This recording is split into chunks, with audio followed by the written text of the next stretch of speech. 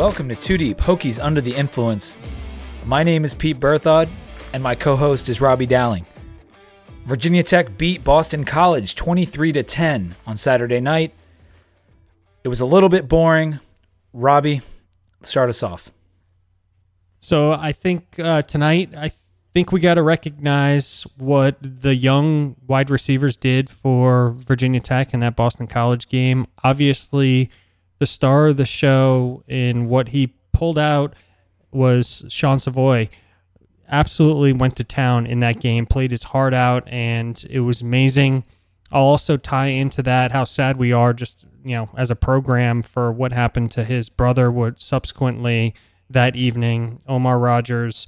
There's a GoFundMe out there, and I would suggest anybody that has any resources whatsoever for his two sons to go out and donate to that fund, because it's just really sad how everything played out on such a big night for him and how huge he was for the Hokies, and for things to turn around that quickly and for that family. So prayers go out to him. So not a cheers tonight. We'll just drink to getting past this, hopefully. Condolences indeed to Sean and his family. It was incredibly sad.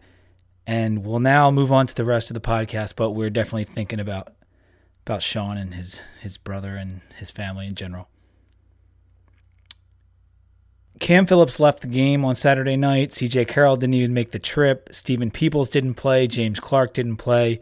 Greg Stroman kind of pulled up with a hamstring late in that game, and Chris Cunningham hasn't recorded the stat in the last two games. I'm not sure if he's injured or not, but right now, going into the bye week, couldn't be timed any better, because we definitely need to get healthy for this second half of the season. That's the major news item I have. Other than that, there wasn't a whole lot. Did you have anything, Robbie? No, I didn't. That was really it. I'm hopeful that Cam, heals up quickly. We were all scared and, bated breath, I would say it was, during the game. So I just hope he gets healthy quick. And it seemed like he wanted to be back out there with the team. So hopefully that's the case. All right, let's jump into our game recap. And this won't take too long because there wasn't that much that happened. That was very exciting. Our first drive ended in an interception. It was a little weird because our wide receiver was being held prior to the throw, but nevertheless, it was tipped and intercepted. On the second drive, we had that long TD to Savoy. It was a great pass by Jackson and a really nice run after the catch by Savoy. We got a field goal and another TD. That was from McMillan before the half, making it 17-3 at the half.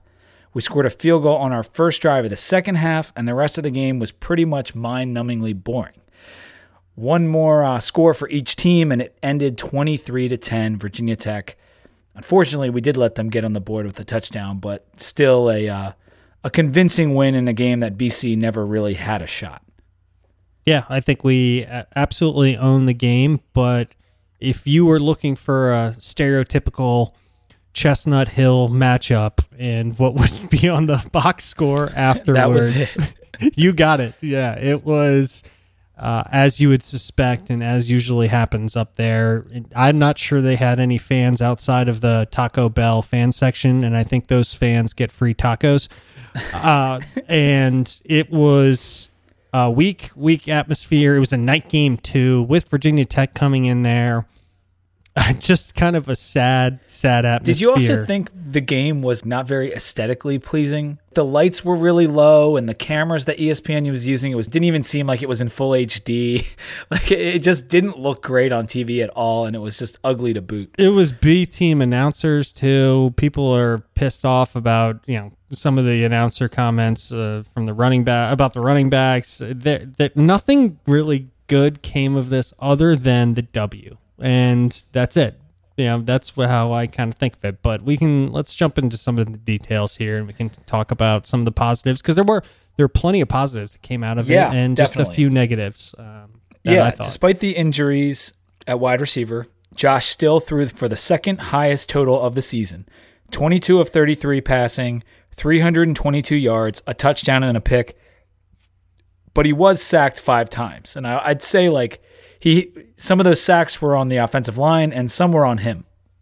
Yeah, the offensive line, at least one was probably on him.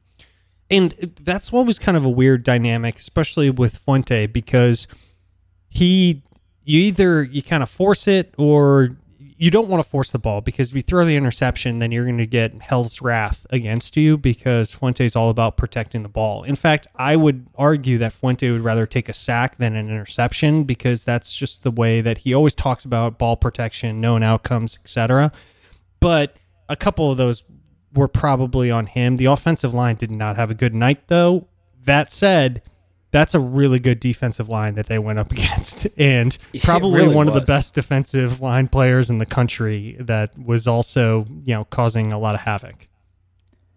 Yeah, Zach Allen for BC, a guy who I hadn't really heard of before we did our preview. He's a monster. 14 tackles for a defensive end to make 14 tackles, 3 tackles for loss, broke up that pass and had a hurry. Their D-line in general was way bigger than I thought they'd be. Right. And they were big boys. And that guy's name's not Landry either. I mean, no. That's incredible to have those two guys. It was so I'm not losing sleep over the offensive line's performance, given how good that defensive line seems to be, but it wasn't great. No. But I thought more than one of those was on Josh. He was holding on to the ball too long. And something that Fuente said in Tech Talk Live is that because we had those young wide receivers in the game, they were having a hard time getting off the line of scrimmage. He kept calling it getting wired at the line of scrimmage. And so they couldn't get free, causing Josh to hold on to it too long, allowing more pressure and the sack. So the inexperience at wide receiver did show up there, but on the actual yardage gained, I mean, Keene, 4 for 66. We already talked about the game Savoy had, but it was officially 9 receptions, 139 and a TD. Murphy and Kuma both had 3 catch games, and now they've put together back-to-back 3 catch games. Keene has 6 receptions in his last 2 games. I'm liking what I'm seeing from Kuma, Murphy, and Keene. Those are going to be keys for us down the road. Nobody wants to see Phillips off the field, and what happened with Carroll, Carroll off, Phillips off. But it was kind of a blessing in disguise if everybody's okay. That's number one priority, but it was kind of a blessing in disguise. People had to grow up. Henry Murphy, I know you were not huge on him, but he showed some promise. He had that kind of post-rub route where he played really well. Dalton Keene got involved in the pass game. He had a few blocking woes throughout the game. Kuma, but he sprung that one.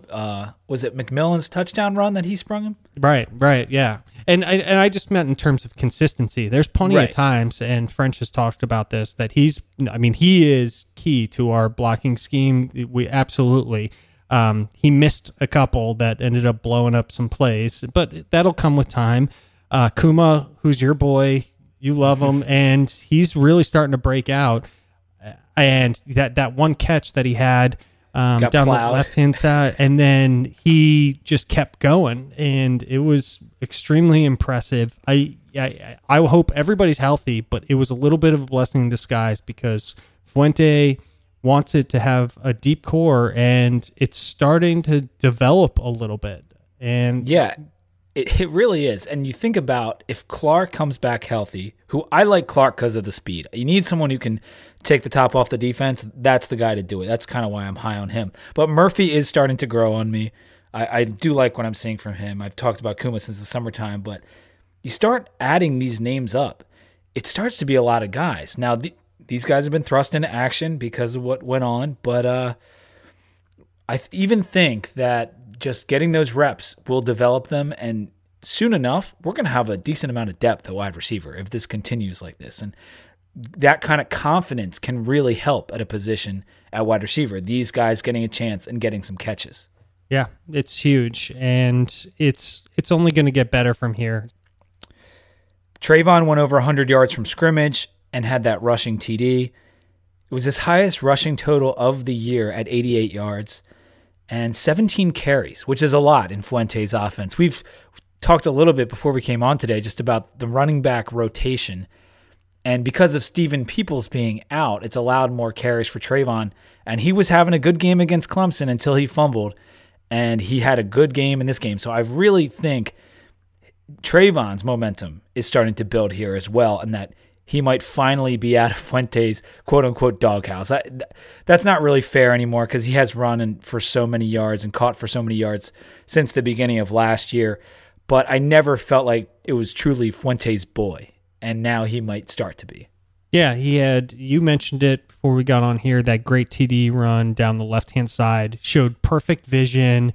Granted, the blocking on that was also magnificent, so yeah, he had a awesome swim lane to head down. I noticed his kind of jump cut that for the first down that he had, which showed a lot of athleticism.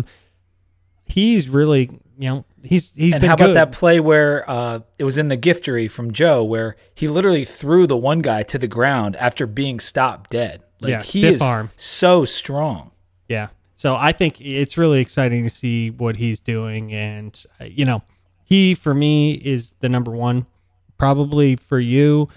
That's also, that being said, a couple of weeks ago, Stephen Peoples has had, he had 3 touchdowns. Yeah, we were all fawning over him. But imagine I'd be perfectly happy if Peoples comes back and just putting them as a tie, 1-1. They can just trade off. That would be awesome. Yeah.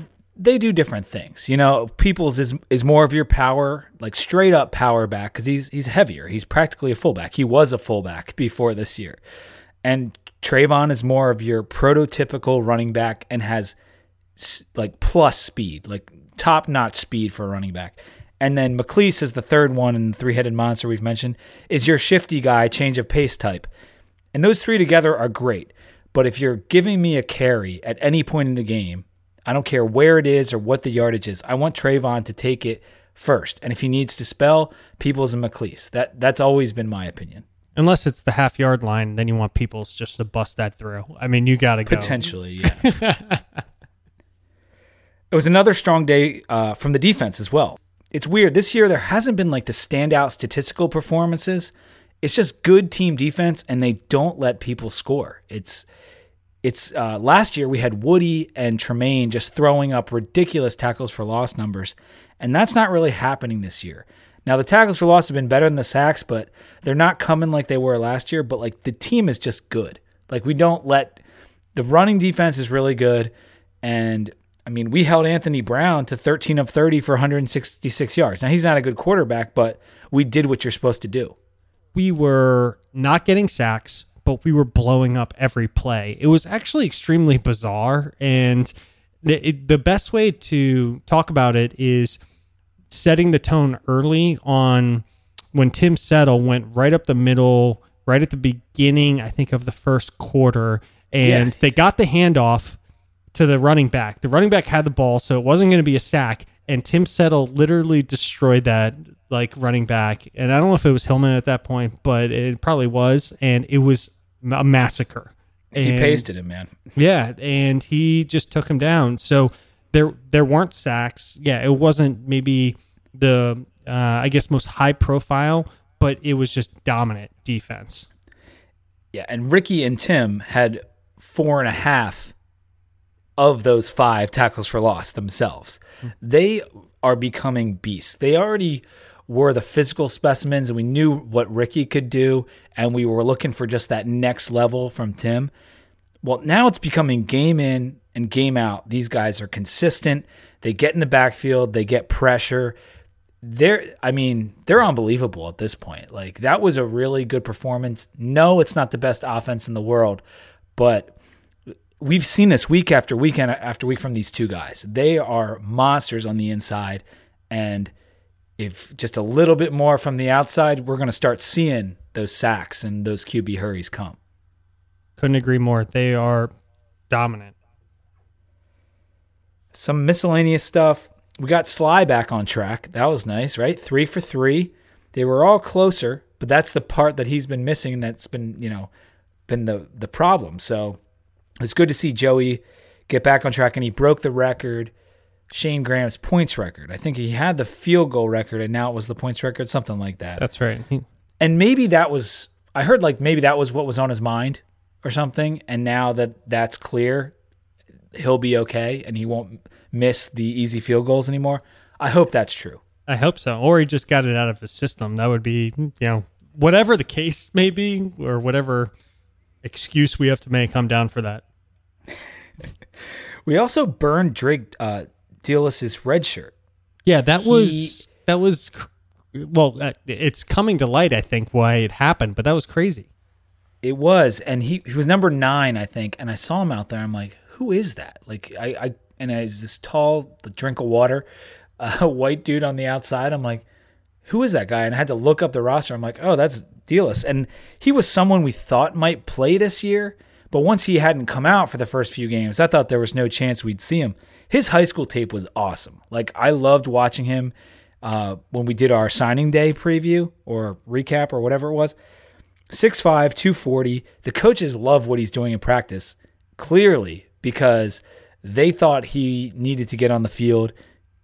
Obviously, we were shorthanded, and that contributed to it. He's a tight end, but he's kind of a wide receiver too. Like, he's kind of in between right now, a little bit skinnier. In a couple years, he might fill that tight end role better. But right now, I think they want him as a pass catcher. Yeah, I think so, and that's what it's looking like. He's going to be on that side. There are comments about him, the Bucky Hodges kind of, comparisons, move, and that comparison. And that's not interesting because I don't really think that has always been Fuente's bread and butter, is having kind of the gigantic kind of tight end.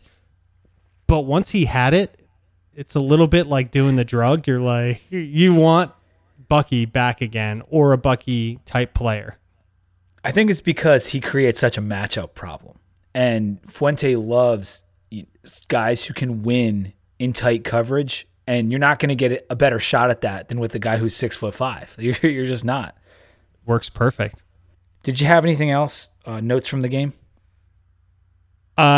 I think number one, my kind of takeaway or note from the game was the defense played awesome, and hat tip to them to making it just, they dominated so many facets of that game and really impressed with them.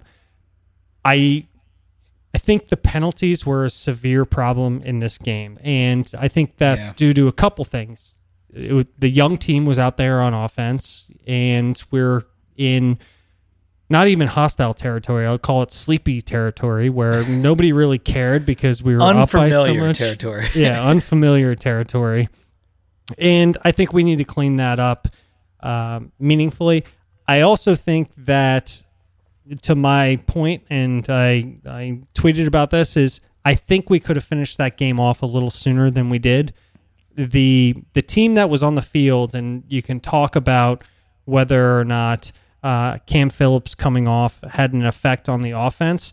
The fact is that the younger wide receivers played amazing. They played great. In fact, the yards after catch were beyond anything that we've seen for the past season and a half. So overall, we were having a lot of success in this game, and then things just kind of stalled really after about 5 minutes in the third quarter. And I'd love to just, put the gas on, get the game over with, go up, and you don't have to run up the scoreboard, but it's important. And I felt like we dominated that first quarter, that second quarter, and the beginning part of the third quarter. And I think we started to play a little bit safe. And it just reminds me of some things that Beamer used to get criticized for, which was leaning back on the defense. And that's not something that I really characterize Fuente as wanting to do, is leaning back on the defense. It felt like this game we were leaning back on the defense, and I understand there are players that were out, but that's even more important at those times to try and build an offense. That's what Ohio State does. Ohio State, they try and run up the scoreboard so they can put their backups in. And I just felt like we could have gone up by some points and really just built out a new level of offense with those basically freshman and sophomore that we had out on the field, and taking some shots and really giving them a chance to try and shine in this game. And I don't know if we really did that. Yeah, it's a hard balance. Fuente was content to get the lead and sit on it.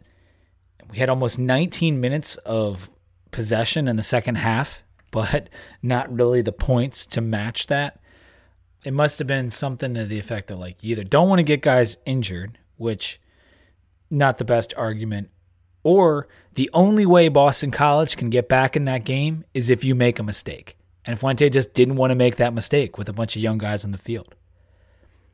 I said last week that this was a win by any means necessary game, and that's kind of what it ended up being. Like, we didn't cover, and neither of us picked us in this game. And it turned out to be correct. And a banged up team after a big loss against Clemson on the road at night to win by just about 2 touchdowns, I still think that's really well done. And I want to clarify something else, because someone said, like, I'm confused about your feelings on the team after listening to last week's podcast. And I think it's because I said, if we blow them out, I'll feel even better about our team, but don't expect it. All I meant was, in this specific game, it's just not going to be pretty, because it was coming off of Clemson, because we knew we had guys hurt. It hasn't changed my outlook on how good Tech is. I still think we're going to win 9 or 10 games. And that every week that we win another game, that total can go up because we're not getting the stupid loss. And we need to avoid that in 2 weeks, but we'll talk about it in a little bit. I just meant for this particular game, it wasn't a good spot in the season. I made maybe a smart or dumb decision to pick us to go 10-2. And the only thing I feel like today is that I made the right decision to say that we were going to go 10-2. I feel as confident in that as I feel in anything. So I know that people want to reset expectations and say, hey, we lost Gerard Evans, we lost Bucky, we lost Isaiah Ford, we lost Sam Rogers. Give everybody, take your foot off the gas. I was confident that Josh Jackson was going to be good because he went up against Gerard Evans, and he gave him a shot last year. I thought that Fuente was good enough to come up with schemes and put together an offense, and that's why I was over my skis probably at the time, but I feel super confident in this team, and that's why I want them to play well, and they want to play well. So it's not judgmental, it's not anything else, but you're allowed to be critical of stuff that happens in a game. That's just football, and they're probably right and I'm probably wrong, but that's the whole point of this. I didn't have as much problem with what we did on offense as just that one drive where BC scored in 4 plays or whatever it was. That was the only part of the game where I was like, that should not have happened. Us kind of taking our foot off the gas in the second half, I'm more okay with that than the defense just not showing up for a drive against the worst offense in FBS. Well, it looked like we were in prevent, but there was no prevent. So that we were in a prevent defense, but nobody was actually going to tackle in the backfield. So I didn't understand that. That's when I almost threw my control, my remote through the TV, just because I don't like garbage time TDs. I don't want to have to sit there and have people wonder why BC kept it closer than they did. It wasn't. It was not a close game. We dominated that game from start to finish, and we shouldn't have given up 7 at the end. No. It's all right, though. In the end, we got our win. We got to get to the bye week. We have all of our coastal matchups ahead of us. And this can be a very, very special season. We can get to that 10-2 mark that you predicted if things go our way just a little bit in the second half. But let's take a beer break right now. Robbie, what are you drinking? So I am drinking the Rosemary's Baby. So you may be familiar with the movie Rosemary's Baby, and it's from Two Roads Brewing. It's a scary good pumpkin ale. So I'm rolling with this. I think we both are, right? Just going pumpkin. Yeah, round 2 of our pumpkin beers. That's right. Two Roads makes a lot of great beers, and this is no exception. It is a pumpkin beer, not too powerful. It's delicious. I would highly suggest it. It's a great pumpkin beer. I'm drinking the Pumpkin Spice Latte by Breckenridge Brewery. It's a pumpkin coffee stout, and it basically is like a Guinness, but with just a little bit of pumpkin flavor. As for the coffee flavor, I'm not getting that as much because I love coffee beers. But this one is just a little bit of pumpkin and hardly any coffee. But I like Guinness, so I'm enjoying it. The Pumpkin Spice Latte by Breckenridge. I love it. You're getting that. You got nitro in there with the pumpkin, with So the coffee. smooth. Do you want to do some just topics before we do our picks? I've got, stuff on our strength of schedule and upcoming games. Yeah, let's do it. We really could use a couple wins by the teams that we've played to help out our strength of schedule. I'm not saying we're going to make the playoff or anything, but it's nice when you're viewed as playing a tough schedule and people are like, you know what, they went out and they beat West Virginia. West Virginia is at the top of the Big 12. Well, West Virginia lost a heartbreaker for them to TCU the other day. Kenny Hill went off at the end. I watched that game because my pick 5 included that game, which I was paying a lot of attention to, and I picked right, which was West Virginia. That got really close towards the end. The real problem with West Virginia is Will Grier is just all over the place. Sometimes he's consistent, then other times he's just bombing out 45-yard passes and not even close to wide receivers. There's no consistency in his game whatsoever. But TCU is a really good team, I think we've learned based on their schedule. I think that West Virginia game against TCU actually helped us, that they kept it close. Yeah, people at least know TCU at this point, like they're a good team. And so if you play them tight, like West Virginia did in TCU's house when they had game day, it reflects well. But West Virginia has got to beat Texas Tech this weekend. Yes, that is a must. And you're going to have an air raid basically against Holgorsen. I would not call him a pure air raid type. He's like almost a run option air raid, coach, but he's going up against what's going to be a high flying offensive performance. They need to win that game. West Virginia needs to tighten things up and get some wins because that's our marquee win right now. That's what we got. Yeah, I have our SOS at 81 according to Sagarin, 87 according to Kali, which was one of the former BCS computer rankings. And then Massey has us at 31, which I don't know how that's possible, but that's where he has us. Clearly, like the average of that is somewhere in the 60s, but it's not good. I mean, ECU and ODU were far worse than we expected them to be this year, and they haven't done jack. I mean, ECU's only win is against UConn, and they just only scored 10 points on Temple. And Temple has dropped off significantly this year. So they're not having a good season. We knew that already. And ODU, the injuries and playing a freshman quarterback, they're struggling too. BC stinks. That's not going to get us any brownie points. All we got to beat Miami. Yeah. Well, and Georgia Tech actually. So Georgia Tech's been, playing well this year.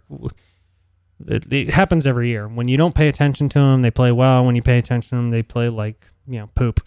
And they are playing all right this year. So, but those are also back-to-back games. So we actually have, if we can get through these next two, which is dangerous because I still think Jones is a good quarterback. I think that things have gone awry. Daniel Jones from Duke. Yeah, for Duke, which is 2 weeks or 3 weeks from now. I still think he's a really good quarterback, so that's a dangerous game. I think we should be able to handle UNC, I hope. But those back-to-back games are extremely important, and that's going to dictate, in my mind, where we end up. And those teams should do pretty well. Miami has a tough game coming up. Miami versus Georgia Tech this weekend. Yes, sorry. And as long as Miami wins that game, we should be up against the top 10 team. Well, that's something I wanted to ask you. Would you rather have Miami win to assure them, not necessarily assure them, because I guess they could lose the following week before they play us, but like, you want Miami to win or you want Georgia Tech to win? Because Georgia Tech winning helps us in the Coastal because Georgia Tech has to play Clemson this year. Miami does not. Miami's already beaten FSU. And then you might get two quality games, one against GT and one against Miami. But if Georgia Tech loses, they already have a loss. They're probably going to get another loss to Clemson. That win now starts to look worse. And I'm not saying we're going to be either of these teams. I'm just saying I wonder what Hokie fans want this weekend in terms of who do you want to win the Miami-Georgia Tech game. Yeah, if Georgia Tech wins, then we probably have 2 top 25 matchups coming up on the radar, it looks like. I don't care about that. I want Miami as high as possible. Okay. I want to take them on. I don't know. I don't have a hatred against Miami. I have a rivalry hatred against Miami. Does that make sense? Like, I just want that to be a big game. Like, I don't care about Miami. You want them to be really pumped about their team and then us to just squash it. Yeah, I want the Miami is back, which started this week, just like you said it would. The Miami is back with the K. Back, baby. No CK, just the K is all over the place. People are talking about it. Bruce Feldman's talking about it on his podcast. It's already started. A Miami alum. Yes. Well, that's why I said he's already started. And he's actually pretty conservative about Miami because he doesn't want to seem like a homer. Exactly. So I think I want Miami as high as possible. And I want that to be a marquee matchup and it to matter. It would be great. Okay, for strength of schedule and things like that, if Georgia Tech won, it would probably actually improve our strength of schedule because they would both be ranked higher. But it's not going to improve this schedule, like strength of schedule overall, because they're both in the Coastal. Like, we have to play them both, so it doesn't really matter. One team's going to win, one team's going to lose. But what it does potentially improve is our eyes in the view of the playoff committee, because they look at top 25 wins. Now, if Georgia Tech wins, they already have a loss, but they, like I said, they have to play Clemson. They have an extremely tough schedule, including Georgia at the end of the year. They have one of the toughest schedules left in FBS, and I can't run it all off the top of my head, but they got to play UVA right before they play us. They got Clemson before they play us, and they got Miami before they play us. They have a gauntlet of really good defensive lines. I think Wake is in there too before they play Tech, and it's down in Atlanta. They're not going to have a very good record, and at the end of the year, they're not going to be a top 25 team. So I think I want Miami to win for that reason alone, because if Miami wins, they're going to be a top 25 team for a while, most likely. Yeah, that makes sense. And that's my goal. I would rather regardless of everything else, I want Miami high, and I want to be playing them when they're riding high. That's fun. And that goes back to 2005. It goes back to old school Virginia Tech football, which that's when things are great. Our upcoming QBs that we're playing, it's Chaz Surratt from UNC, Daniel Jones, and then Rozier from Miami. Surratt is 75th in the QBR. Jones, who has just dropped every week. I posted a tweet about his completion percentage, but he's at 109th in the QBR out of like 128 qualified guys. Like it's really bad. And then Rozier is up at 17th. So that's a significant test coming in at a position for Miami, which we thought would be a weakness, but he's been playing well. He has shown up, and that was one of the biggest question marks for Miami. That said, Miami also lost Walton, which is a huge ding to them as well. It really is. So they're dealing with overachieving by far at the QB position, and they don't have much depth behind him at running back. So a lot of shakeup has been happening to the positive for them over the course of the season, but the negative over the course of the last week.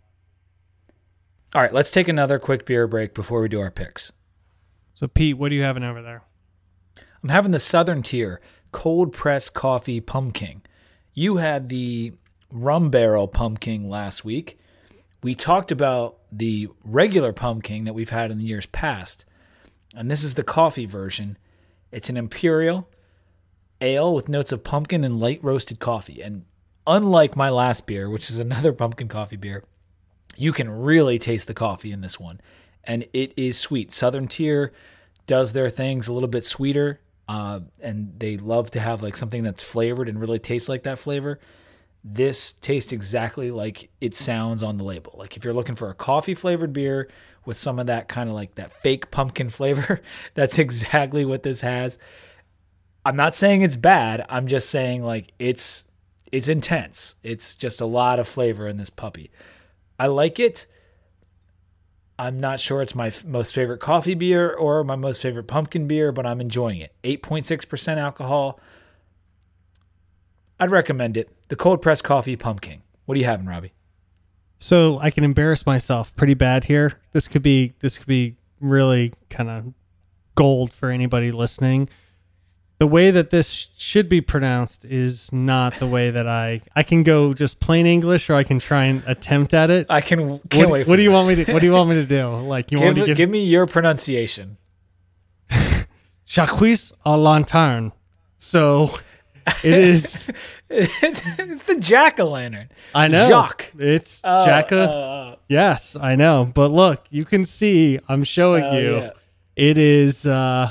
It's French. It's supposed to be French. Jacques. It's supposed to be jack-o'-lantern, and I could not do French for the life of me anyway. So that's just for everybody's entertainment. I think I've had that one. I think it was pretty good. I can't recall though. What do you like I think you have had this one on here, and after I bought it, I was. I don't know if I've had it on the pod. I know I've had it in general. It's amazing. It's Evolution Craft Brewing. They're out of Maryland, and it's delicious. It's a Belgian style pumpkin ale, which actually is kind of unique, and I think it gives it the right. I kind of like Belgian beers. I'm not hooked on them. I don't drink them all the time. I'm not Hoegaarden. I'm not drinking every other week, but it's a nice flavor to mix the pumpkin with the Belgian style, and I think those fit pretty well together. So, and you don't see a lot of those that you get a Belgian style beer with a pumpkin. This is probably the first time I've ever seen it. So, it's delicious. Highly recommend it. Even if you only have it a couple times, just don't try and pronounce the name of it. The Jacques à lanterne. Jacques à lanterne. I think that's probably about right. Let's get into these picks. We've got Clemson at Syracuse going to start us off. No VT game. We're on a bye, unfortunately. So we're going to start with our ACC games, and then we got one game outside the ACC. So it's Syracuse at home playing Clemson. Clemson's number 2, and they are 22.5-point favorites. Who do you like? Syracuse. I like Cuse as well. Clemson hasn't covered. They didn't cover against us, or they did cover against us, but they didn't cover against BC. They didn't cover against Wake. Syracuse has that high-flying attack. They might shut it down, but it's in the dome. Yeah, it's whenever it's in the Carrier Dome that doesn't have Carrier AC, then you got to go with Syracuse. Next game, Florida State at Duke. Florida State is 7.5-point favorites. I'll take this one. I'm going to pick Duke. I don't love the pick. Florida State has had a really tough schedule to start off this year. And under normal circumstances, you'd think this spread would be larger. But I'm going to take Duke anyway to cover that 7.5. Jones has been struggling. I'm hoping for a bounce back. I think I always do this. I just go down with the ship. Like when I start picking 4 or 5 times in a row, I just go down with the ship and I lose the next. In fact, the safest bet for anybody probably is Duke this week that you can pop, and I'm going FSU. You haven't taken FSU all year, and you're going to stick with it? And I've lost every single time. I actually just looked back today. All right, next game, NC State at Pittsburgh. NC State's now number 20 after the big win against Louisville at home last Thursday night, and they're 11-point favorites against Pittsburgh. Robbie, who do you got? I'm going to go with NC State. They're starting to show something. It's looking kind of nice now. And our comment about Pitt, I still don't know what I'm getting from Pitt. Whether it's offensively or defensively, they don't really have any sort of they don't have a mold, a reputation. I don't know what they are actually trying to do this year. And NC State actually looks pretty decent. So I'm going to go, that's a lot of points. I would probably prefer it to be 7, something along those lines, but I'm still going to go with NC State. I'm going to take Pitt, but it's only on a gut feeling. It doesn't have anything to do really with what we've seen on the field. I will say Pitt did cover against Penn State. They did cover last week against Syracuse by 0.5 point. So I'm going to take them to cover only because NC State's coming off that big win. But, man, Pitt's pass defense is so bad, and Lindley for NC State is so – or Finley or Lindley? I don't know. Finley. He's so – Finley. He's so good, and Nyheim Hines is so good that I do think NC State's going to win. I just think Pitt might cover. Next game, Boston College at Louisville. Louisville is 22-point favorites. I'll go first this time. I'll take BC. They did it to Clemson. They did it to us. They're going to cover Louisville. Who do you got? 100%. I don't even understand why it's 22. Vegas must know something, and we're going to look like idiots next week because that being 22 does not make any sense to me whatsoever. Given ours was 16.5, and Clemson was, what were they? 35. Yeah. It was 35. All right, well, And maybe BC that covered 22 that. does make sense, actually, but I'll still take BC. And, well, first of all, BC dismantled that 35. So Yeah, they did. Yeah. Well, when it really came down to it, they lost 34-7, so it wasn't that far, but they had it at 7-7 in the fourth quarter. Right. The garbage time touchdowns I'm not really a big fan of counting that in. All right, next game, UVA at UNC. UNC is reeling right now. UVA off to their best season in a long time. They're 3.5-point favorites against UNC. I honestly thought that could have been more. And I'm going to take UVA. Yeah, UVA is going to, I think this is a no-brainer. Mendenhall may not be world beaters this year, but they have some momentum, and Bronco, you can call him a lot of things, but he's a good coach, and he's going to use that momentum, and I think they're going to beat that 3.5 by far. The worst thing for UNC was that I think their quarterback, Surratt, after the game was like, I don't know where we go from here. Like, it was something, that was the gist, I'm paraphrasing, but it was something like, I don't know what to do. Yeah, it was like, I don't know how to play football anymore, which is surprising. I mean, that's bad coaching right there, though. Like, that just means, like, your coach is not giving you anything that you feel confident about, like, all right, we'll take this and learn from this. Like, he's just like, I don't know what to do. Well, it was funny because everybody was, well, I shouldn't say everybody. A lot of people were talking about Fedora heading out the door, during the preseason, during the offseason. Yeah, past. Last year. And right? now the LSU job came open. People were mentioning his name. It's like, are you kidding me? Now like, he's not a great coach. Now it looks, if he did get any of those offers, now he's like, holy hell, I should have taken that. They had some good recruiting classes, and they had Marquise Williams, and that was keeping that program together. And Switzer, and they had, and of course the defensive coordinator, and that hurt them. Let's be honest, they didn't expect Gene Chizik to just surprisingly retire, and it's really hurt them. It's hurt their defense, and they're right back to where they were before they got Chizik, which just means that Fedora is really not that good. Yeah, I agree. All right, next game, Georgia Tech at Miami, the big one in the ACC, particularly important to us. Miami is number 11, and they're 5.5-point favorites. This has come down because it was 6.5. It might have even been 7, and people are picking the bees. Who do you got? I hate this game. I wish this game actually wasn't on the schedule because in either case, it doesn't bode well for us. It's a detriment. Either team that loses, it just dings us. I just wish we could skip this week. But I think Miami, and I'm doing this on the fly, I think Miami is actually, I'm not saying they're back, but I think they're actually a good team this year. And I'm going to take this one on the chin. I'm going to go Miami with the 5.5. I'm going to take Georgia Tech, but like you, I don't feel confident. It's a hard pick. I saw it when I had to pick it for my pick'em. It was 6.5. Either way, it's about the same, and I struggled, but I picked Georgia Tech. I just think that was a really big win. They don't have Mark Walton. They had some other guys get nicked up in their safety. I'll take Georgia Tech. They've been killing people, and they should have won that Tennessee game, but they didn't. I'll take them anyway. We'll see. This is going to be a slugfest, and I guess with Miami with no running back and Georgia Tech facing all these D-lines, I know you don't like this as much as I do, but like, hey, if these teams come into playing Tech in a couple weeks all banged up, I'm okay with it. I just like seeing people at their best, not at their worst. And I'll do a quick aside here, and then we'll get into the last one. Is listening to tying it back to the BC game. I was listening to Bill Colony. I always do this every single time. Bill Connolly. I gotcha.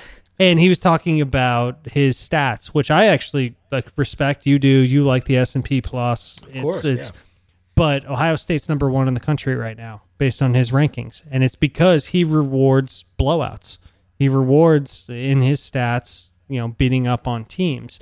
So it's based on like a per play type of metric. And like, there's a lot of things that go into it, but if you blow teams out, it helps you. Right. So I want teams to come in with Miami's got really good stats. They're ranked really high. And I want to be able to hear about Virginia Tech and hear about them on the radio. And the only way to do that is to play good teams that have really good stats and then blow out teams that are either decent or bad. And that's what it comes down to. I want Miami to come in full throttle, and I want to throttle them. That's fair enough, man. So the last game we're going to pick is outside the ACC, and there's no top 25 matchups this week, as far as I could tell. So we've got Oklahoma at Texas. Texas is technically the home team, but this is the Red River rivalry or the Red River shootout, showdown, Triple whatever R. you want to call it. Yeah, it's the Texas State Fair, correct? And they play it at the Cotton Bowl. Am I making that up? I don't even know. Think you are. But I do know that they fry a lot of things. Good, they fry everything. Oklahoma's number 12 after getting upset by Iowa State's third-string quarterback. I watched almost all of that game. It was on FS1, and just like any college football fan, you want to see upsets. And watching them take the lead, then get tied, then take the lead again in the fourth quarter was something to behold.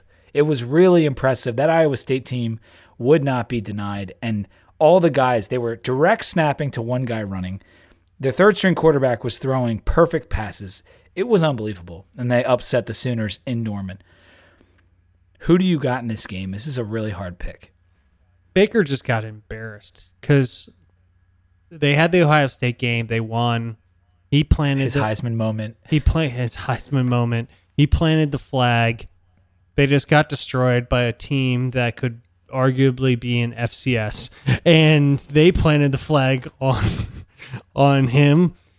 So I think he's got a lot to prove. He was also the one running around saying, "Who's your daddy?" And I don't like calling people out, but actually Baker's kind of a piece of shit. So running around the field earlier this year saying, "Who's your daddy?" So I'm glad they lost, but I do think he's going to do like the whole bounce back against a team that is in Texas, which sucks. They're better now. They're getting better. Yeah, they're getting better. They're also Texas. They recruit in the number 1 recruiting area in the nation. You wake up and you have 4 and 5-star recruits. The ability to not be a top 25 team in Texas actually takes work. Like, you have to have your kids not show up for practice in order to not be top 25. So I'm not really buying that. Oklahoma's going to, I think, cover that only because Baker Mayfield just got embarrassed. I'm going to take Texas. It's 8 points, if I didn't say that earlier. 8 points is the spread. I want to take Texas against the 8 points because of their defense. Their defense showed up against USC up until the end, and Sam Darnold worked some magic. But their defense has been really good. And that same Iowa State team, Texas went into Ames and shut them down. And Oklahoma gave up almost 40 points. So Oklahoma's defense has some problems. Texas defense is really good. And weird things happen in this game. Like every time you think the better team's going to win this one, it goes the exact opposite. Texas could win straight up. I'm going to take them against the spread, and we'll see what happens. All right, that'll do it for the podcast. A lot of good pumpkin beers. I actually had another pumpkin beer before I even started tonight, and I had a couple local ones. I had one from Wilkes-Barre called the Stagmeyer Pumpkin Ale, and I had one from Kensington, Philadelphia Brewing Company, called the Kenza Lantern. And they were both really good as well. I love pumpkin beer season. I know not everyone's a huge fan of it, But the two I had tonight, being the coffee style, I enjoyed that. It's a little bit of a twist on the typical pumpkin ale brewed with spices. I'm sad to see it go. We'll do some winter porters, though, coming up here in not too long to do a theme episode. But we always enjoy our pumpkin beer episodes. I hope Robbie enjoyed it as well. I did, and I hope everybody enjoyed me speaking French on the podcast. All right, so we got a bye this week. Enjoy the week off. Unfortunately, there's no top 25 games, but the Red River Shootout, it's always fun. And that Georgia Tech-Miami game, keep your eye on it. It will go a long way into deciding who wins the Coastal this year. And who you want to root for the rest of the season for Virginia Tech. Yeah. I mean, I'm sure there's differing opinions on who people want to win that game. Right. Until next week, we'll be previewing UNC. Go Hokies.